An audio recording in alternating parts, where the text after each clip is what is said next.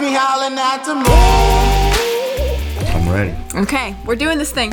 Thank you so much for joining us for another episode of the Ruby Hour. I have the amazing John Barnhardt. John, you're here. I'm right here. You're in the flesh. I made it. I can't believe it. You are sitting in my jerry-rigged set, and we're about to talk some shop. I always like to connect the dots between who I know you as in our community and then anything else you want to expand upon. So, you are an amazing cinematographer, person of the video world that I have followed, enjoyed what you're putting out in the world for like a long fucking time. So I appreciate that. I've been super pumped to be able to talk shop with you and dive into. You've been doing this for a while. I've been doing it for a long time. I went to school at Colorado State in Fort Collins. I got an English degree with a poetry focus, which got me a sweet barbacking job at Lucky Joe's. So Okay. it didn't really get me any kind of film thing. I came out here. And then like 25, I was running teleprompter at Channel 4. And I just kind Shout out to Channel 4. I just kind of worked my way up. I eventually started teaching at like 27 at Trident Tech. I taught there for 12 years. So it's been kind of a crazy journey. And through all that, I did various video projects and actually taught 16 and 35 millimeter film. So I did a lot of 35 millimeter and 16 millimeter projects back in the day when it was hard to get your hands on like all the digital cameras we shoot with now, and it just kind of started growing. And I've always been a student of film. My dad was like a photographer. He was an engineer for Lockheed and Boeing and up in Seattle, and he always had a camera around his body. And I was like, one day we went and saw The Road Warrior in 1981 summer of 81, and I walked out of the theater and my head was down, and he's like, yo, what's wrong, man? And I was like, man, that movie was awesome. And he's like, yeah, it was great. And I was like, I want to make movies when I get older. And my dad was like, good. And then he just fed me movies. He's like, we're going to see this, we're going to see that. And and then he would just feed me old movies, Apocalypse Now and Godfather and Taxi Driver and all these amazing films that people are still kind of borrowing from today, So it's like my aesthetic was already set, I think, because of my father, of what I wanted to do. And so when I had a chance to get behind a camera, I just kind of dove right into it. I eat, breathe, and drink film and television, and I still do that, and I haven't stopped. It's kind of tiring. But it's good. But that's how I approach everything. I'm a student of cinema, I think, and I just kind of apply it to the digital world. So. Yeah. Well, and I love that. I think that, my background and from, my own getting to know you, what's inspired me about your life is I came into documenting moments purely from I just wanted to document shit. I wasn't thinking about the composition. Yeah. It was just, I want to remember this. And so I've been really challenged by your awareness of, I think, a cinematic aesthetic. That's something that has been a real muse thing, and I'm doing all these rotations with different creative outlets in my life, and I have to tell you, whenever I interacted with you the first time and was like, yeah, this guy, like, fucking, I'm inspired, I was like, I've been fucking around with charcoals, but I loved this scene behind us from Secret Life of Walter Mitty, where it's he sees the snow leopard and he pauses and he's like, the camera can take away from the moment, and he doesn't take the picture. And I was like, that's fucking John. That's like your trajectory of... Yeah, I had a moment like that. So I did a wildlife TV. I still do the show. It's just with everything going on, we're on kind of a delay. But I did a wildlife TV show with, it's called Born to Explore with Richard Weiss. And Richard and I, he's the president of the Explorers Club, we co-created the show together. And then he kind of became the executive producer. And we traveled the world chasing animals. And we had a moment, it was right when this movie came out, we were doing the gorillas in Uganda, and we were like, dude, let's do that Sean Penn thing where we don't shoot and stuff. So it was kind of cool. But I spent a lot of time chasing animals like that Sean Penn character in Secret Life of Walter Mitty. So and where they shot it. We did a whole show on Iceland and stuff. But with cinema, I think that knowing your cinematographers or your DPs or whatever they're calling themselves in the movies is important if you want to be that. You got to study that. You can't be a writer and not know who Hemingway is. You don't have to like Hemingway, but you have to read his books or something. So it's like, if you're calling yourself a DP or a cinematographer, you have to watch a movie and know the DP, and I think you have to know the director. You can't just dial things in. You got to know the technical parts. And so when you approach something, you're always kind of approaching it with some kind of cinematic grammar, even if it's a interview or if it's a tech video or something where you're like, man, this thing's kind of going to be super boring, but maybe you can approach it just a hair differently to make it more visually pleasing, I think. So, and I think you got to study the film. I had a lacrosse coach in high school. I said, how do you become the best lacrosse player? And he said, you eat, breathe, and drink lacrosse. And what he was saying is that you practice as much as you can, and you dream about it, and you watch videos, VHS tapes at the time, on different players, and then you kind of adapt that into your aesthetic as a athlete. And I kind of just applied that to film. It's like, I'm just gonna study all the time and apply what I learn to when I shoot. So if I was gonna shoot like a food segment, I would watch, and I talk to a client and they say, I want it to look like Chef's Table or Anthony Bourdain or something. I'll watch all those so that aesthetic is in my head when I'm not shooting, and then I'll so it's I don't consider it work. I kind of consider it just kind of an extension of who I am at all times. I'll talk about film with anybody. I'll help anybody with the cameras.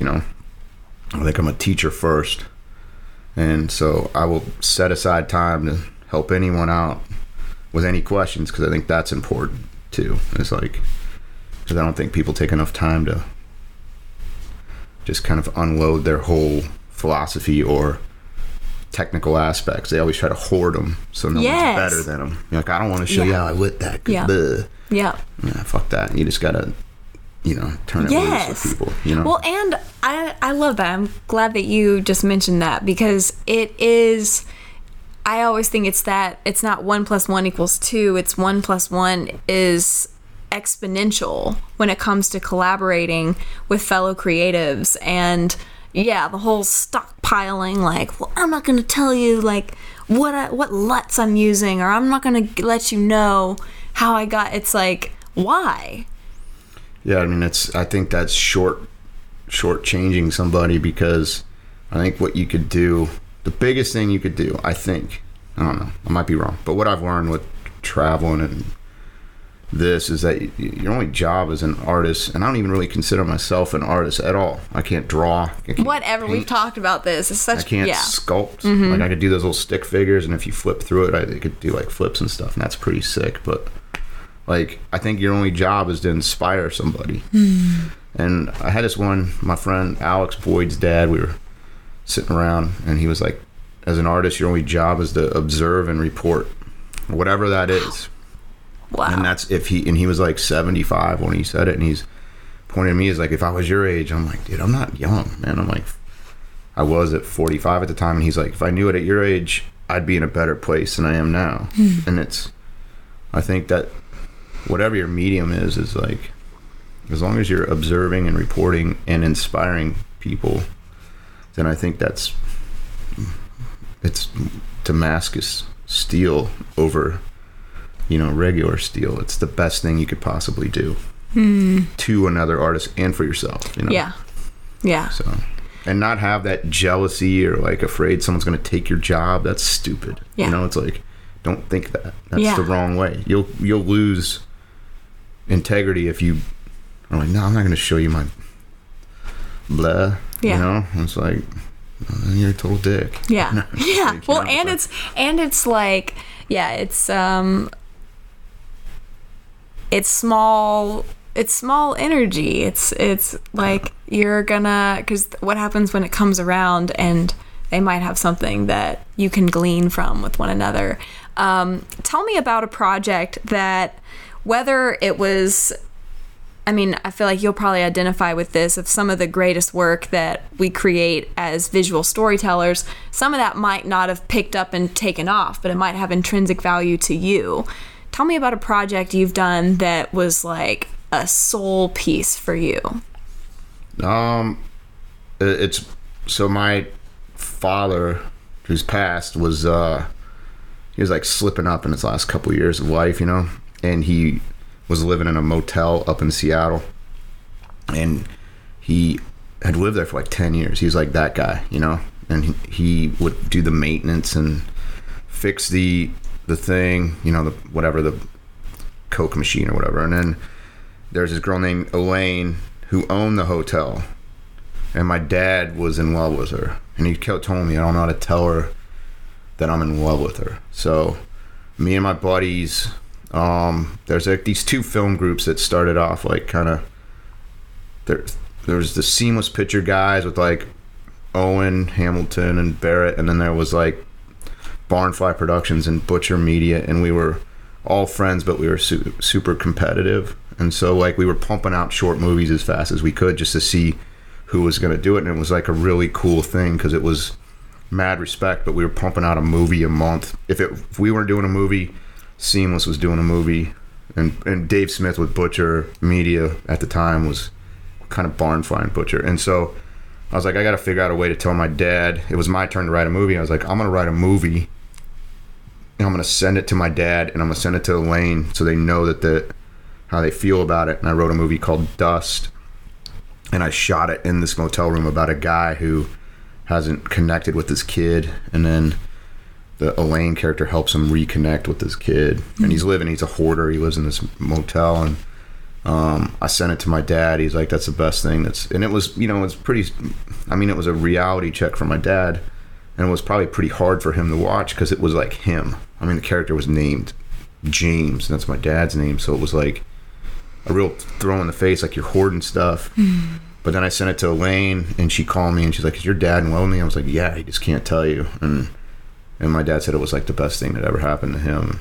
And then, you know, then he passed away, but we did the movie before he passed away. So it was, you know, that meant a lot to me. And I didn't make any kind of money or anything off of that. It was just like a cool collaboration. Somebody gave us a motel for like 3 days to shoot in. And I don't know, it was maybe one of the more meaningful projects I had, just because it was about my father. And it was kind of calling him out, but it was also kind of trying to connect these two people. It was cool. That was like that's probably the most meaningful project I've ever done, just because of who was involved, not just the film crew, but that it was about my father, who was like my biggest influence in my life, you know. So that would be the one project, I think. So among many, but that's the one that's like top tier. Yeah. With why you're supposed to do this, you know. So, you know, chasing wildlife, I'm gonna be a Nat Geo photographer. Yeah, the Nat Geo dream. And then it was more about seeing how broken some of these places are, and I became more of an environmentalist because you're seeing firsthand of how the climate is just falling apart. I mean, just completely collapsing on culture and animals and stuff. So that show also became worth a little more after you got over the ego of Nat Geo photographers. You know? Yeah. So it became like a little more meaningful and stuff. So I think through that show I became like a full-fledged environmentalist. Yeah. I think I'm not like protesting or nothing, but I saw it firsthand enough to where it changed my perspective on what we're doing as people to the planet, you know. So so those two things probably. So well, and just that's blah blah blah. That's what I feel like. I'm just blahing around, just spitting out garbage. You know? I think both of those snapshots of one was the why you do what you do when it comes to film, and you were able to say something and bring two people in your world that you cared about. You were able to be a catalyst, or maybe in a thesaurus definition, catalyst would be to inspire. So that's really beautiful. And yeah, the animal wildlife side of that, it's one thing to just take amazing content of, wow, this was so cool, whatever, but then if there's no soul behind it that has intrinsic connection. You shared a story with me of you were able to hang out and be a part of a really cool ceremony. Yeah. So I've done Africa, I think 18 or 19 times, and if you haven't been to Africa, go to Africa, because it will change you. It'll change you every time. Mm-hmm. It's amazing. So we did a story. We're going to climb up. We climbed Kilimanjaro, and the porters, Pregood and Godfrey, were Maasai warriors, and they spoke Swahili. And we had 5 days, and some of those, it isn't like super dangerous. Sometimes it's really just a mental challenge, because you're just walking, and you're like, I'm going insane. Like, how far do you walk? It would be like, you get up at like 7 and you walk till 7, but you're going so slow, the pulley, because they don't want you to, because of the altitude, and they don't know when people are going to start falling out, so you're just walking really slow. Wow. And they have it all timed out, but my two porters were with me the whole time, and so we were trading, like, how do you say this in Swahili, and how do you say this, and so the whole way up, and I learned a little of it, nothing too crazy. But after Kilimanjaro, we were going to go to this Maasai village, and our guide, I was there, and I said something to the chief, and I said it in Swahili, and then the chief came up to our guide, and I was like, did I say something that offended him? He's like, no. He was really appreciative that you're trying to communicate through Swahili with him, and he's wondering if you will sacrifice the goat for the dinner ceremony or something. And I was like, all right, well, I mean, if the chief's asking you to kill, I've never killed anything. It's gonna kill like a fish, and I think I ran over a squirrel once, but I'm nothing like too insanely like killing a goat. And I'm like, you know what? All right, let's do this. So I went to breakfast with Weiss, and Weiss is like this well-traveled. He's been everywhere, all 7 continents. He's one of my mentors, and he hung with JFK Jr. That was his roommate in Brown. He's just real interesting, and he's like, listen, it's going to be messy, so you got to wear a white t-shirt, because that's the only way you're going to see how crazy it is. And then they said that the camera crew couldn't go there, so that Weiss is eating breakfast, and he's like, all right, I'll see you in a couple hours. They drive me out to the village, and it's like 5 Maasai warriors. They're making shoes out of like tires. That's like sandals. And it was real quick. Chief rolls in. They move me over by this tree with all these gourds like hanging from them. Like, well, I don't know. So, and I was like, all right, cool, gourds or whatever. In Africa, this is how it goes. And then they bring out the goat, and the thing knows it's going down, right? And I'm like, all right, you got to go 100%. All right. And so I grabbed its head. And I was like, all right, give me a knife. I was like, it's going to be a machete. It's got to be something. It was like smaller than the knife I had. I'm like, man, okay, yeah. And I held it, cut it, and then they put those gourds underneath the blood, or to catch all the blood. Yeah. And then I was like, all right, then must be doing something with that. And then after they took the goat away, we drank the blood. Like, that was like a thing. They're like, so I drank some of the blood. All before breakfast, right? It was all like, yeah, within like 45 minutes. I mean, I rolled in, boom, blood, and then they, like, while I was drinking the blood, they cut a little piece of I think it was a heart.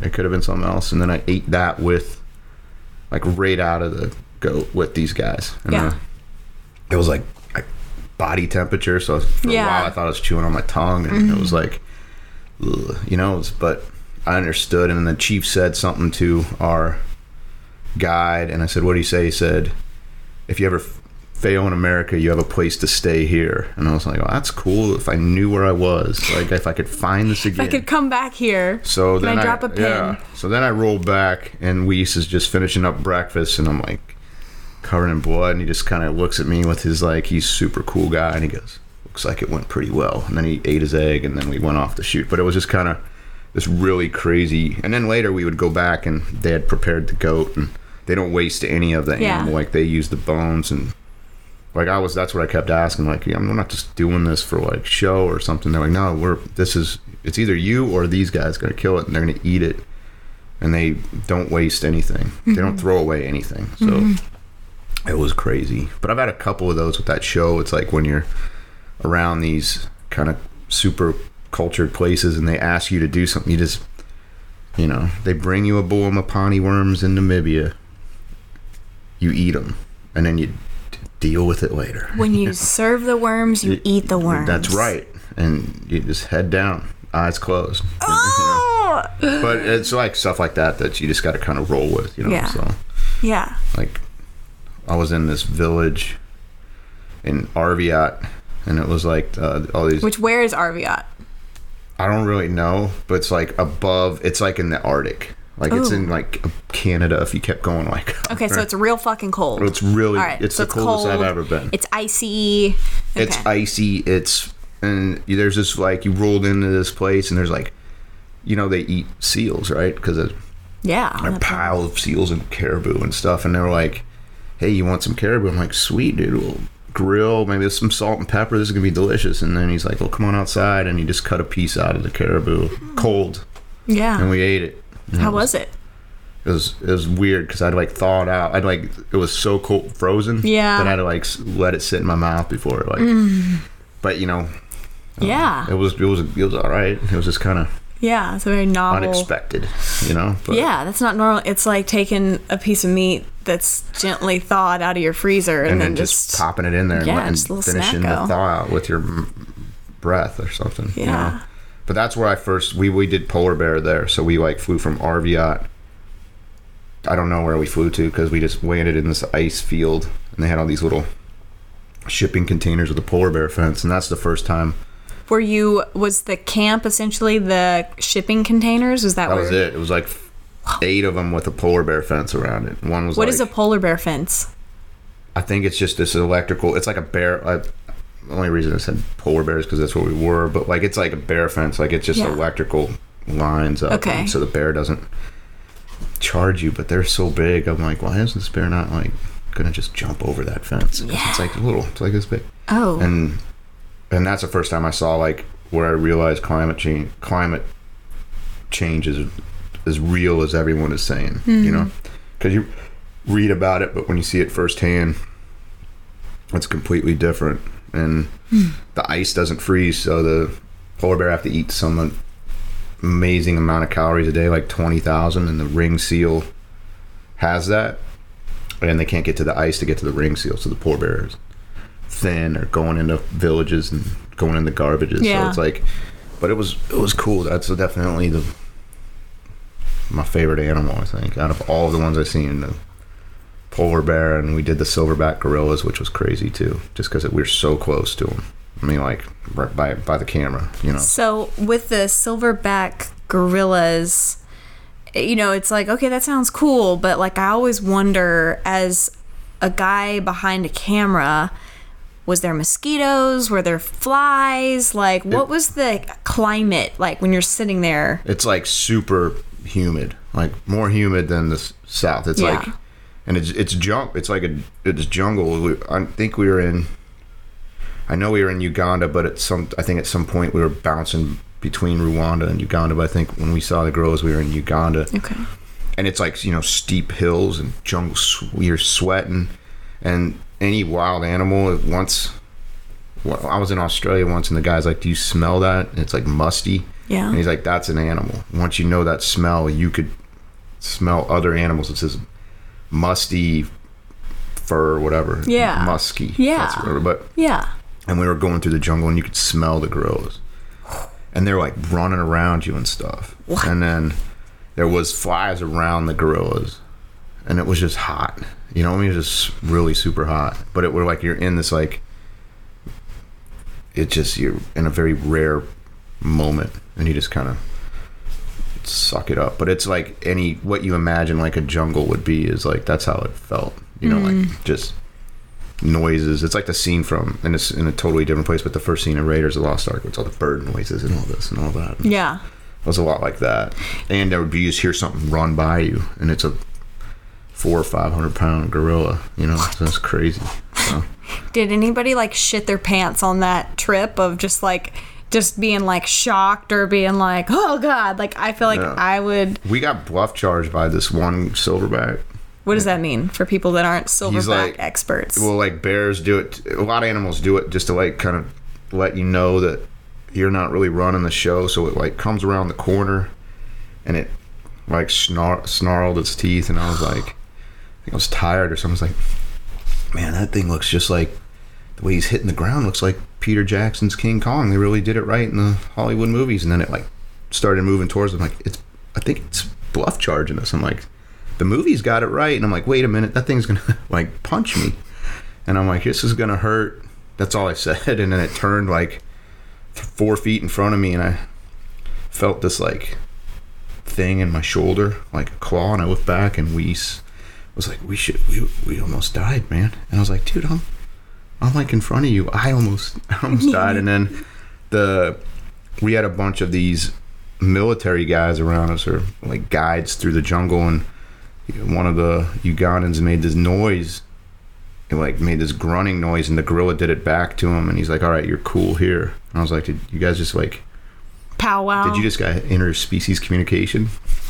And the gorilla just sat like 4 feet in front of us, and we were able to get all this like a mate and didn't move.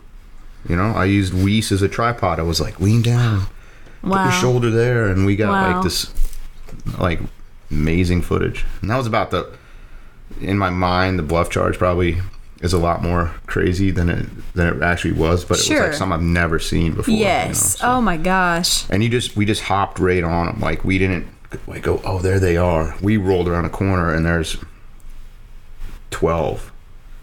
Like, and are babies. They all still like what were they? You know, the thing is, I can't remember what there was a couple of silverbacks and a couple regular ones. Like I don't know what their crew of, and then they're like the little babies and stuff. Oh. So it was nuts. And then you come out of that and you're like, you know, it was hard to come back from some of those trips because like I remember, so I live in Park Circle and I'd go to a bar and they'd be like, what did you do yesterday? And I'm like, you know, chasing gorillas in Uganda. And they're like, what? Like, no, it's like hard to talk about it because it's like such a strange thing because no one was there to see it, you know. And that's what was cool about the show is that after people see the show, then they could kind of connect, because I know how grateful and fortunate I was to be in these areas, and I knew I didn't deserve it, and but I was there, and I think it was my job to make sure if people watch a show that they felt like they were there, so that they could kind of connect with these animals or like maybe feel like the way I felt. So, and that was very important to the whole Born to Explore crew, is that the audience needs to connect to places that maybe they can't go, or maybe they want to go and they think they can't. So that was sort of our underlying kind of the subtext of our show, was like to make sure that the audience felt like they were with us. So I don't know if we realized that like right off the rip, but like down the road we were like, dude, we gotta do these things because we're with the orangutans or with the cheetahs, or like no one's getting to do this very often. And so it was cool. Super novel. Rough. It was like kind of gnarly sometimes, and sometimes it was like super bougie, you know. It was like 5-star hotels in Morocco or hammocks in, you know, Belize. It was like you didn't know, or tents, and you know, you never knew where you were gonna kind of deal with it, and you just had to kind of roll with it. And I don't think it was built for everybody, so it's like kind of a tough, with all the gear and everything, it gets kind of mentally tiresome, you know. But it was cool. Sounds like that's something you live for, though. You personally. Wear myself out to wear yourself out. Go perpetually moving, being around different stimulus. Sounds like that's kind of your jam. Yeah, I don't know. I mean, I like moving, you know. So like, I think my parents were divorced. My dad lived in Seattle. My mom lived in Denver. So I was never in one place until the first time, like pre 3 years old. The first time I was in one place for a full year was when I was 20. So I'm always was bouncing back and forth. And I think that was created a restless kind of person, I think, like where if I'm in one place, I'm gotta move, you know. Right now I'm splitting my time between Fort Collins, Colorado and Charleston. So I'm doing it, I'm moving because of COVID or whatever. I can't move as much as I used to. Yes. You know? I mean, yes. And so I think that I'm creating the movement to re-inspire myself or just to not seem complacent. Yeah, stoke the fire. And I'm not saying that if you stay in one place that you're living a complacent life, but for me, I'll fall into complacency, and I think if I'm moving, I won't. And I'm always chasing projects too. I'm like, you know, going project to I'm chasing work. What do you mean by that? Are you seeking out shoot ideas of like, that would be really freaking cool, and then you seek out how to it's like, I could say it's like 60% are clients I've already had, like, oh, I'll do this, but some of that 40% is like, hey, I got an idea, let's go do this, and like do that. I'm doing this project in Fort Collins, and it's all music based all music and art based in Fort Collins. And my buddy Kevin Kirchner, he does this thing called the Magnolia Sessions, and we shoot these videos for these bands, and we try to do one a month. And I mean, we're not getting paid, it's just something we do. And it's one of my favorite projects I work on. And then with Kevin and this guy named Aaron from University of Denver, we're doing a project on the Blasting Room, a documentary on them, which is like where most of the punk bands, if you're old like me,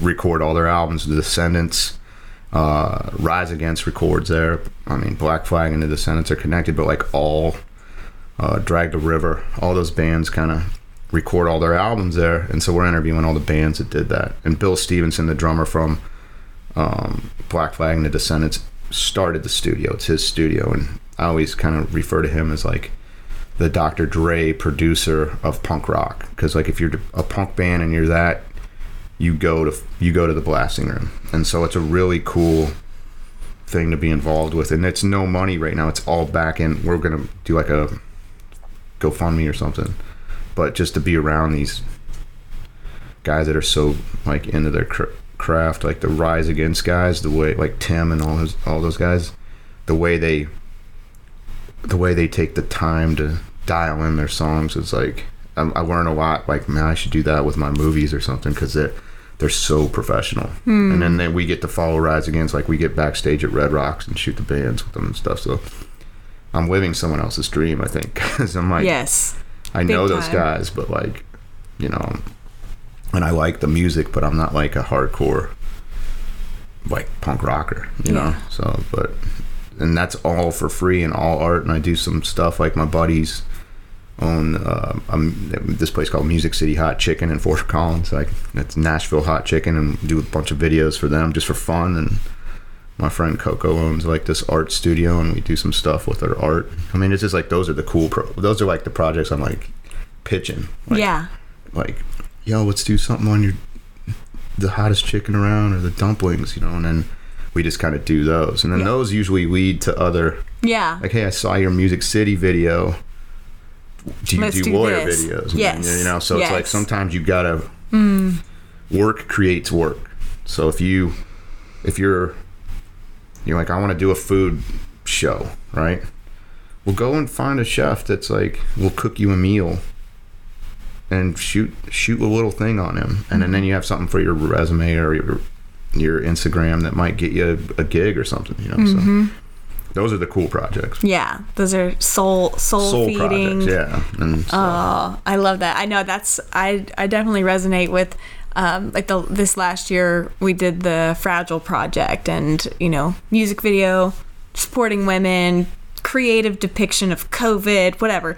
And yeah, it was like, that was something that, you know, I spent money to be able to produce and coordinate, and you know, it was like it checked the boxes on my hit by the bus theory of, if I get hit by a bus tomorrow, did the work that I do today and the way I spent my time, was it worthwhile? It's like, that was one of those projects where it's like, yes, this is why I have this lifetime and I'm in the position I'm in. And yeah, there's been so much beyond it translating to business, I have made 3 soul friends that saw that project, fell in love with the why behind it, and it's kind of a fast track to finding kindred energy with people.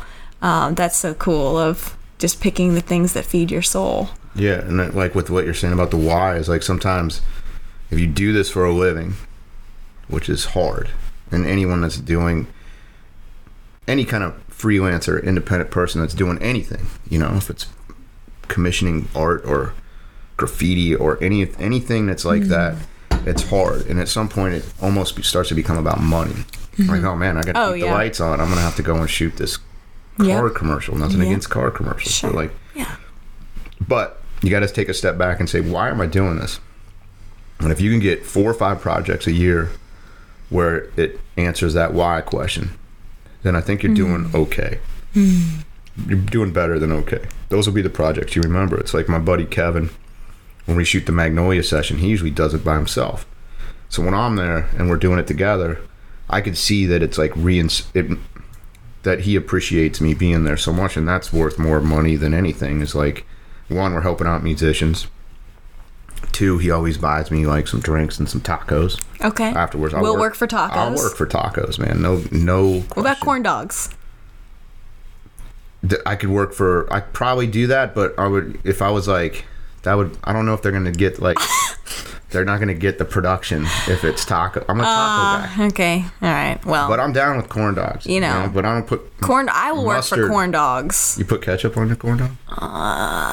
No, like this chapter in my life. Yeah, I don't more think of a that's a mustard. good idea. Coleman's mustard, if I could request a particular. Yeah, you never put ketchup on hot dogs. Blasphemous. Me and my buddy Tim McManus, he owns Head High Media. Yeah. When pre-COVID, we're talking about opening a hot dog situation in this little room in Head High. And we hot dogs and badass videos. Yeah, and then we decided that you can't have, if you come in and you order a hot dog with ketchup, we were going to make a sign that just had just pointing outside that said you just got to get out. Yeah, you got to go. Get out. Yeah. But that still might be in the works, But I do appreciate a good hot dog, though, But I'm a taco guy, man. Okay, all right. So I actually have a taco problem. Oh. I eat tacos all the time. Oh no. And yeah. What's your most recent favorite taco that you had? The Juan Luis, man. John Lewis is crushing the taco game. And when I'm in Colorado, I just think about Juan Luis tacos all the time. And I'm like, that is the first thing I'm doing when I get back. And I'll actually get my flight to come in early so I could catch the tacos before I go. So you're building your flight itineraries around Juan Luis tacos. Juan Luis tacos. I like Yobo. Cantina's, like their tacos are pretty good. Okay.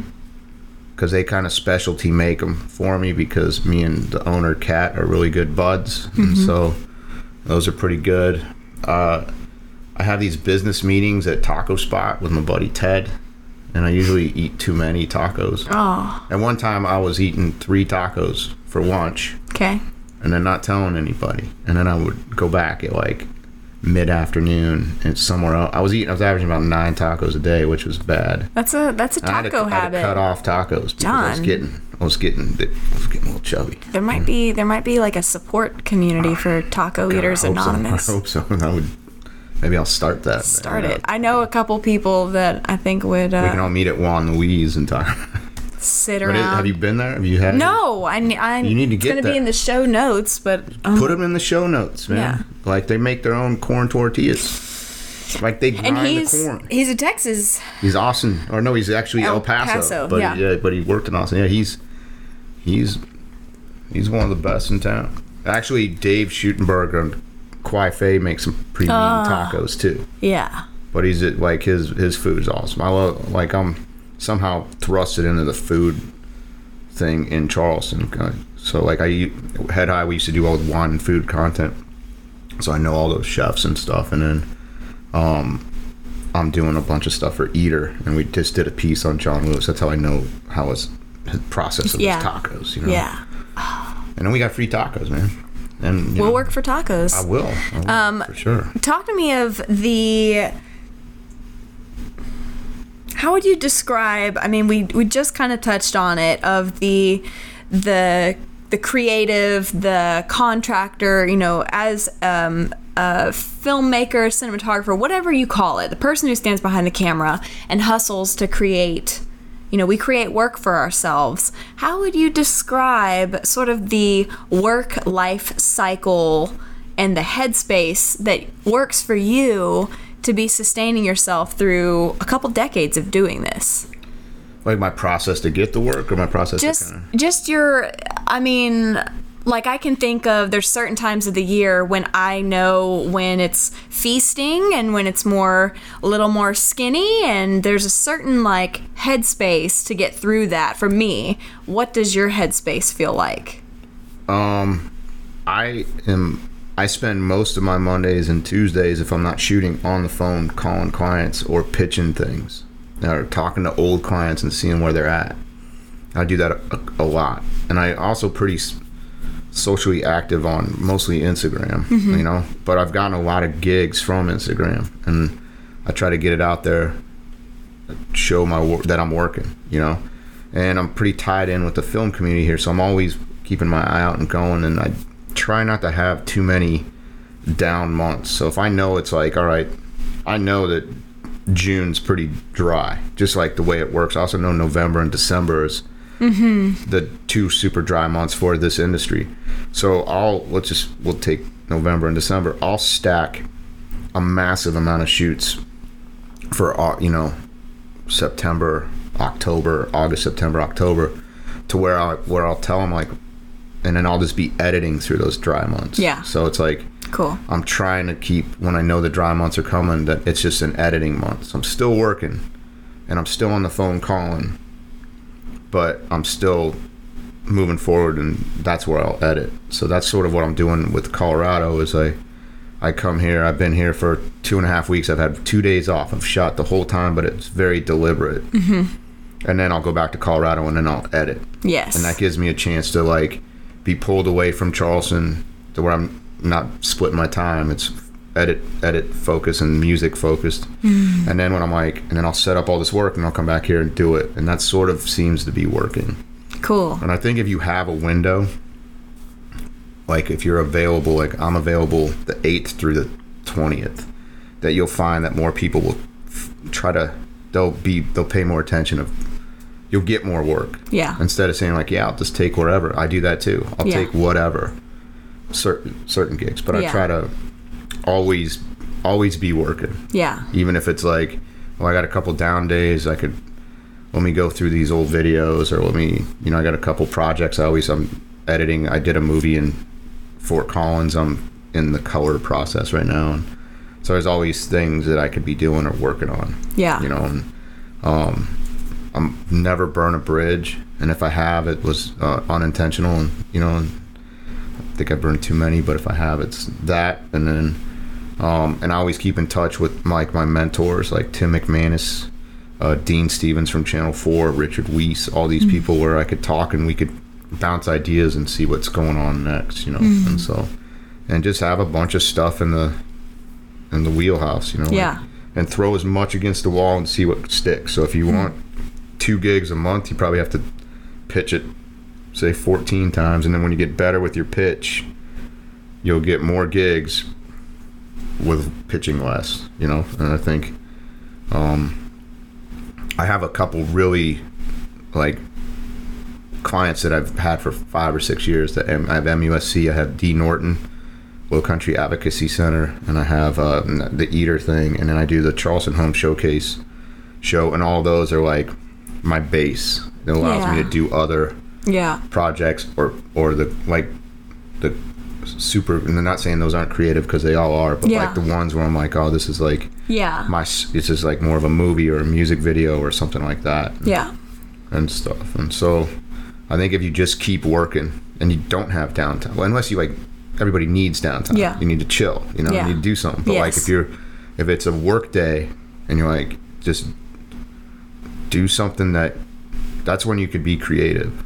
Like that's when you could write your script, or that's when you could, like what you're doing, working on your charcoal. It seems like you're you're doing it right here. I mean, some of your art is amazing, and it looks like it takes a lot of time. That's what you fill those things with, because that'll help you when you have to grind out work. Yeah, you're already in that mode. It's like if you play sports or something. I was a big skateboarder, right? That's all I did, really.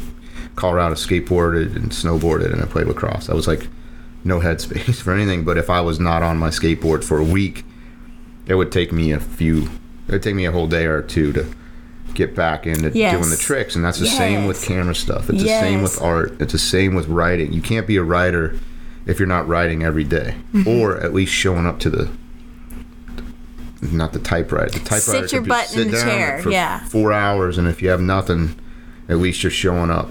There's some guy, I forget his name. Steven Pressfield?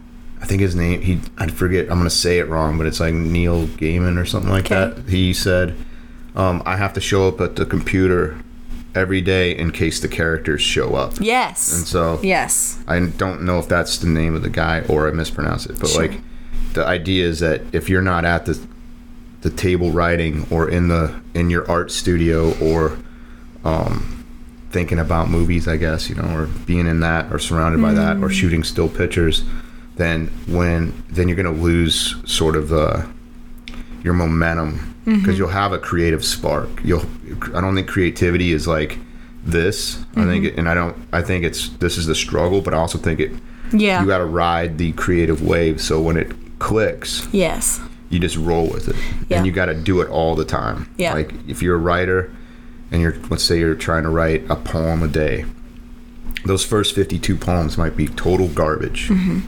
But by somewhere in there, you're going to write 40 that are like unbelievable. Like you're going to look at them and go, holy crap, I didn't even know I had that in me. It's because you did the work. You got to do the work no matter what. I love thinking of it as whenever I'm holding, like I call it the creative tension, whenever I'm in the middle of producing a project, and I want to circle back around with you of how do you maintain the creative hold for projects that are from maybe you shot them 3 months ago, or like this ongoing documentary. How the heck do you cultivate the ethos around it? But the thing that has been supportive to me that I think of is I'm entitled to the labor, not the fruit of the labor. And that keeps my energy in check of when I want to go, oh, well, I did this thing and it was great. And everybody look. It's like no, I don't get to like sit back and rest into that yet, because I am entitled to sit my butt in front of my computer and open up Final Cut and go to work. Like that's my portion right now, and honoring the ritual of it. And maybe it'll be great, but maybe not, but I'm still this is what I'm entitled to, is the work. You gotta, like my cousin is like a music prodigy in Seattle. He's older, but he goes into a studio. He built a studio, like a music studio outside his house, and when he gets home from work, he goes in, he listens to one album, he picks an album, listens to the A side, B side, and then he works on his music. He's in the lab where no one sees that he's doing that.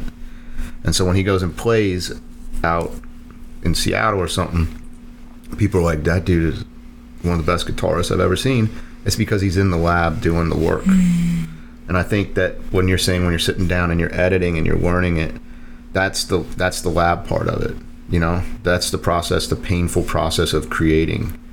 It's not always fun. It's like, it actually, if you're a creative person, there's times when you're throwing away everything you've written, or crumbling up everything you drew, or burning your sound mix in your film. It's like you're destroying it because it's not doing it. The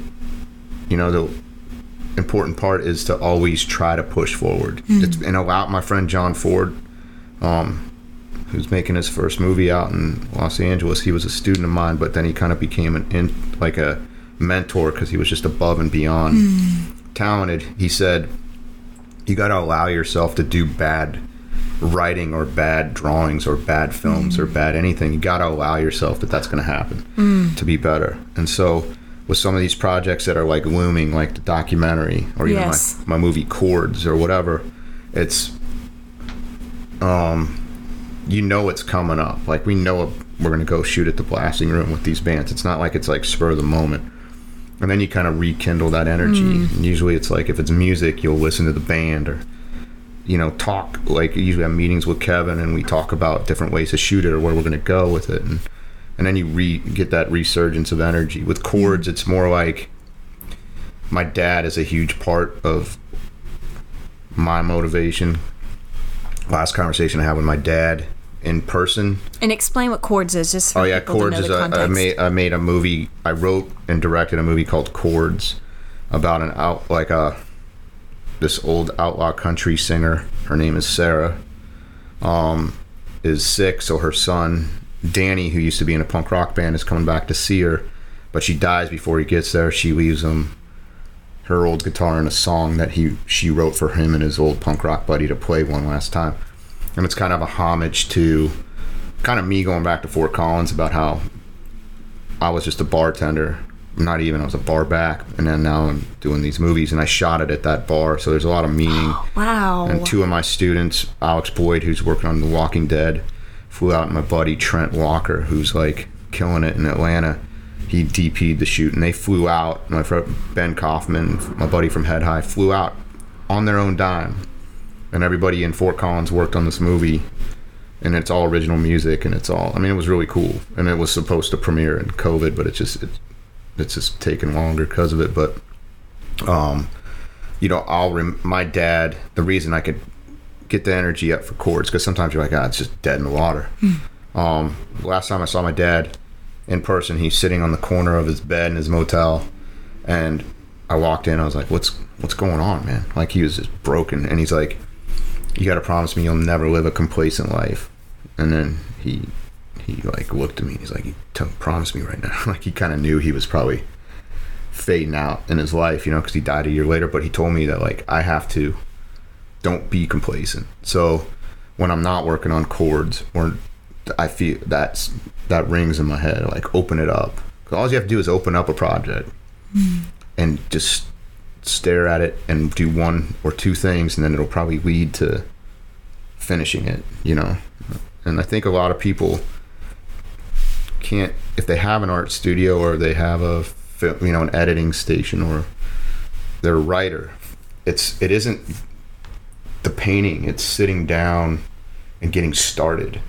I think that's the hardest part, because if you're an artist, once you start, it's all going to kind of flow out, but you're battling all these, like, I battle all these voices, and the money shouldn't be working on this because you have to get this gig, but you have to take that time to like do something for yourself, and if it's not once a day, it's got to be at least the minimum once a week where you work on your own personal stuff. I think.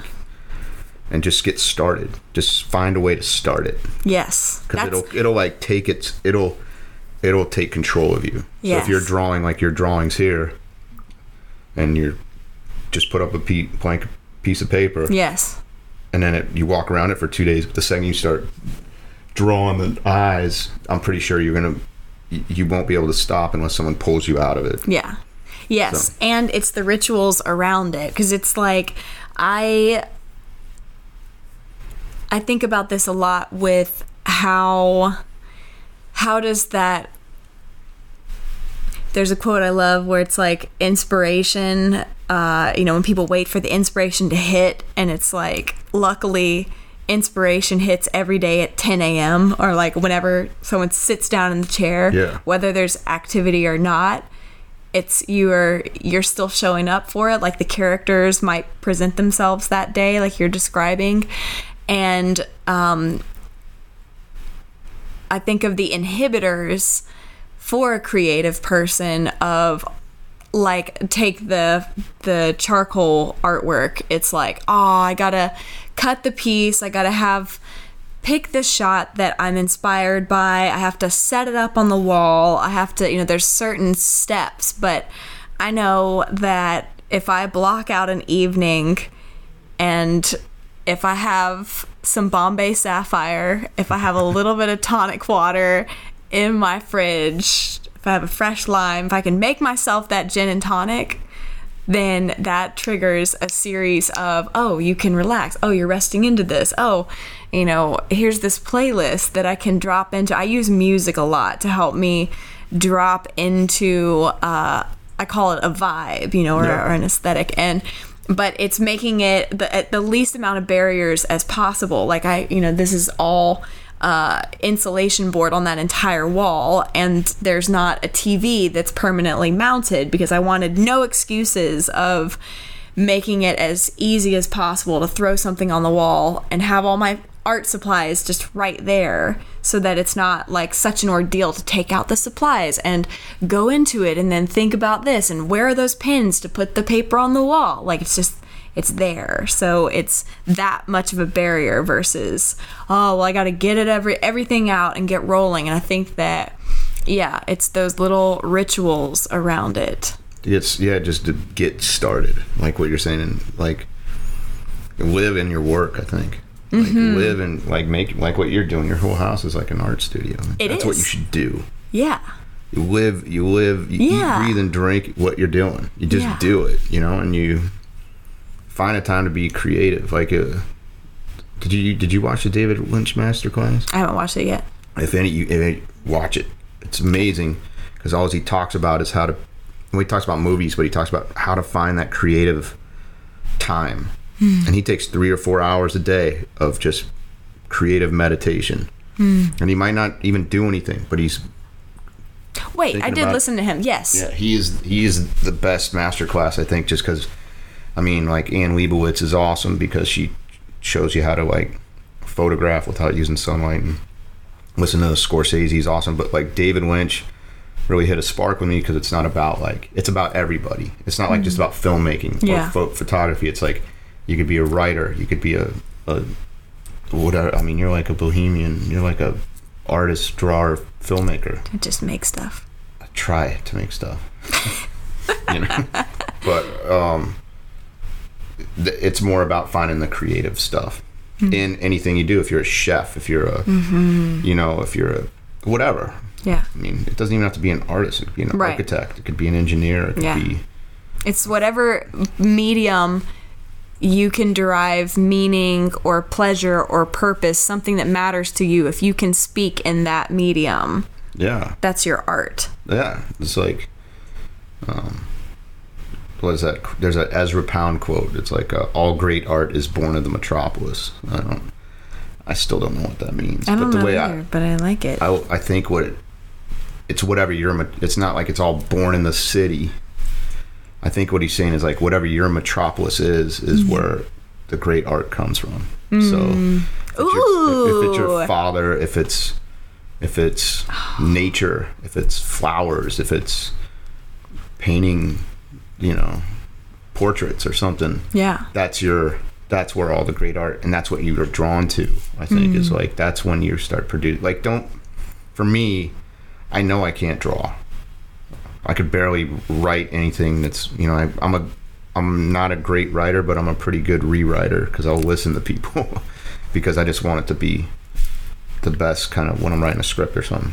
But find what you love, and kind of what Bukowski said, find what you love and let it kill you. And then the best advice I got was from Richard Weiss, is find something you're not good at and then just don't do that.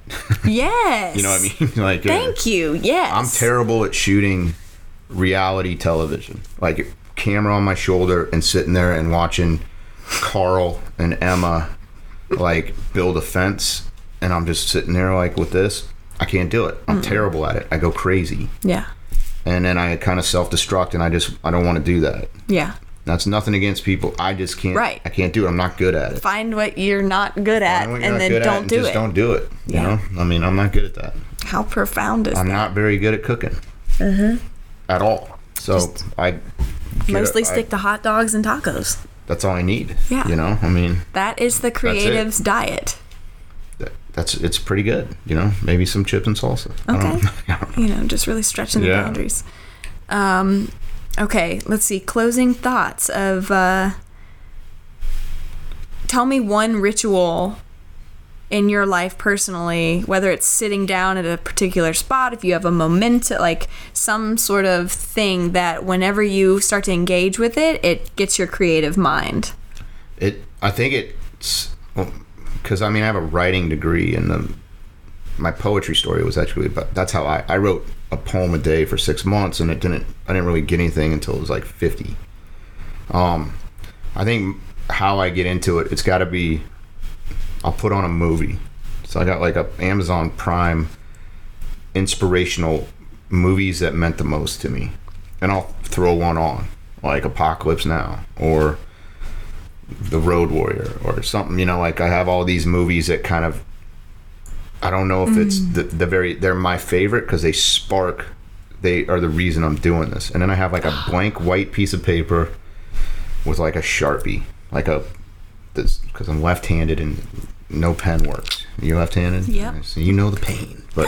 And then I'll just start writing ideas while watching the movie and having it play in the background and stuff. And then usually from that piece of paper, I'll either write a movie or write something, or be inspired, like, oh, what about this, and then I'll get on the editing machine and do it. But usually it's an old movie and just a white piece of paper and a Sharpie, and I'm just working out ideas. It's a big mess. Cool. And that's it. And that's how I kind of try to get started, and I also ride the wave. Like if I'm like, man, I feel like feeling pretty, like I could have all these ideas today, that's what I'll do. I'll just shift and do that. So once that creative thing hits, I know that it's not going to be all the time, or I'm not going to have the motivation to do it, so I just do it. Do you ever struggle with whenever you find that inspiration for, let's say there's a project that you're amped on, but then you have some obligatory work that maybe it's a client work that there's a deadline coming up, but you don't feel the grace to do that at that time? Do you struggle with the guilt of totally being like, that's the hardest part about it, is like, if I'm working on something, the client needs a project on Friday, and I'm on Wednesday, I'm working on some project that doesn't directly. I have to battle with that all the time. And what I try to do is just like, well, on Saturday you can work on this, and then hopefully you can have that creative ride or whatever. So I try to get the work done as fast as I can so it doesn't linger. But sometimes like you shoot so much and then your editing pipeline fills up, but yes. I think when I was doing the poem thing, I was forcing myself no matter what to write one a day, and it could be at 9 at night, in the morning, or whatever. I think that was a good thing. And it was like, and that's, I guess, like, I think everyone should carry something around, or even if it's on their phone, and just have an hour of ideas. And it could be like a drink on your patio, or for me it was always at the bar. I always got most of my inspiration sitting at the bar and just kind of watching people and observing, and because it's not, you're having a drink and you're relaxing. I'm an only child. I'd sit at the bar by myself, whatever, and I would just write on my phone or write on napkins, like just ideas, and then see where they go, and then knowing later that I'll either think about it or it'll come up later. I've been working on like one idea for like 5 years, but it's just like, it's that one in the back that I may never get done, but like I'll work on it when I feel like it. And I travel a lot, so I do a lot of that on the airplane. Yes. I'll write a lot, and it's not like I'm writing like, all right, here's like bullet points almost or something, but I do feel, I get that guilt. But I find time where I'm like, I can't edit. I'm on an airplane, I can't edit. You can write here. I'm at a bar, or was at a bar before COVID, like, you can do it here, and I'll just do that. That's hard. Yeah. It's hard to like force. Yes. Not force it, but like find the time to be creative, Like yes. It really is. It's like, what did John Lennon say? Life is what gets in the way of your dreams. Was that him? Yeah, life is what happens when you're like busy making plans, or whatever the variation is. Yeah, I think that I loved what you said earlier on about being a student of your medium, of your format. I don't even like to call it art because I feel like people would be like, well, I'm not an artist, but it's like to live and breathe it and incorporate it. And if you step away from it, like the skateboarding, what you were describing, if you take a week off, it might take 2 days to kind of get your muscle memory and everything dialed in again, where you're at that level of efficiency. I just hearing another creative say that, like, I've always found I take my, one of my MacBook Pros with me and an external hard drive, even when I go, like, especially when I go on vacation, because there's something it's like, oh, I'm here to not work. And yet it's like, whenever I'm there, then I'm like, oh, yeah, I want to get that done. I want to build this. It's like the creativity. So I don't like to, it's like my little backpack. I always. But it's not work for you. That's the thing. That's what I think people misconstrue, like what we do. And like, and this is, I'm not ripping on any kind of cubicle job from here on, but it's just not for me. Sure. But I know there's people in Colorado like, man, you must be tired. You're working all the time. I'm like, I don't consider it work. I don't hate my job. Like, I'm not doing a 9 to 5. I'm not counting the clock down. Like going, can't wait. It's almost 6 o'clock and happy hour Friday. And then hating Sundays because I got to go back to work on Monday. I mean, it is. Yes. I'd work every single day if I could. Yeah. And I'm not talking about like client base. I'm talking about just on anything. And I find I'm with you. If I'm on vacation, I need my laptop or something there, because that's when I get that, like, well, I mean, I'm gonna I'll work, but it's like the work I've wanted to do. Yes, it's like soul work, where you're like, let's knock this out, or this has been on the back burner for so long. No pressure, we're gonna dive into this. And I think people sell themselves short a little bit of some of their creativity. Like my buddies, the Jordan and Sam that own Music City Hot Chicken, they're pretty creative guys, but I don't know if they would consider themselves artists, even though I would consider themselves in that same category. They created a restaurant. They creating a they created a thing that wasn't there. Yes. Like they created a lifestyle, and they're doing another restaurant in Denver, and they're creating they are just as much of an artist as like you are, or anyone that's painting. It's just a different way of looking at it. They might just say, oh, we're just restaurant owners, but they the menu, the style, like people are, I think everyone's got kind of some kind of art in them. Yes. I mean, I'm not saying it's like got to be like the 4 main, drawing, painting, sculpting, whatever. It's creating, a restaurant is creating an experience for people to have. It's a platform. Yeah. It's so creative. It's in so many different levels too. You can think of the physical build out, the culture, creating an ethos of a staff, like the menu. I just think that people need to give themselves more credit that they are actually that everyone is an artist or a creative in their own metropolis. How's that? Yes. So it's like whatever your line is, you're a finance person, or you're a builder. You're still, there's something that you're doing that is still, you're approaching it a different way, or there's something creative about it.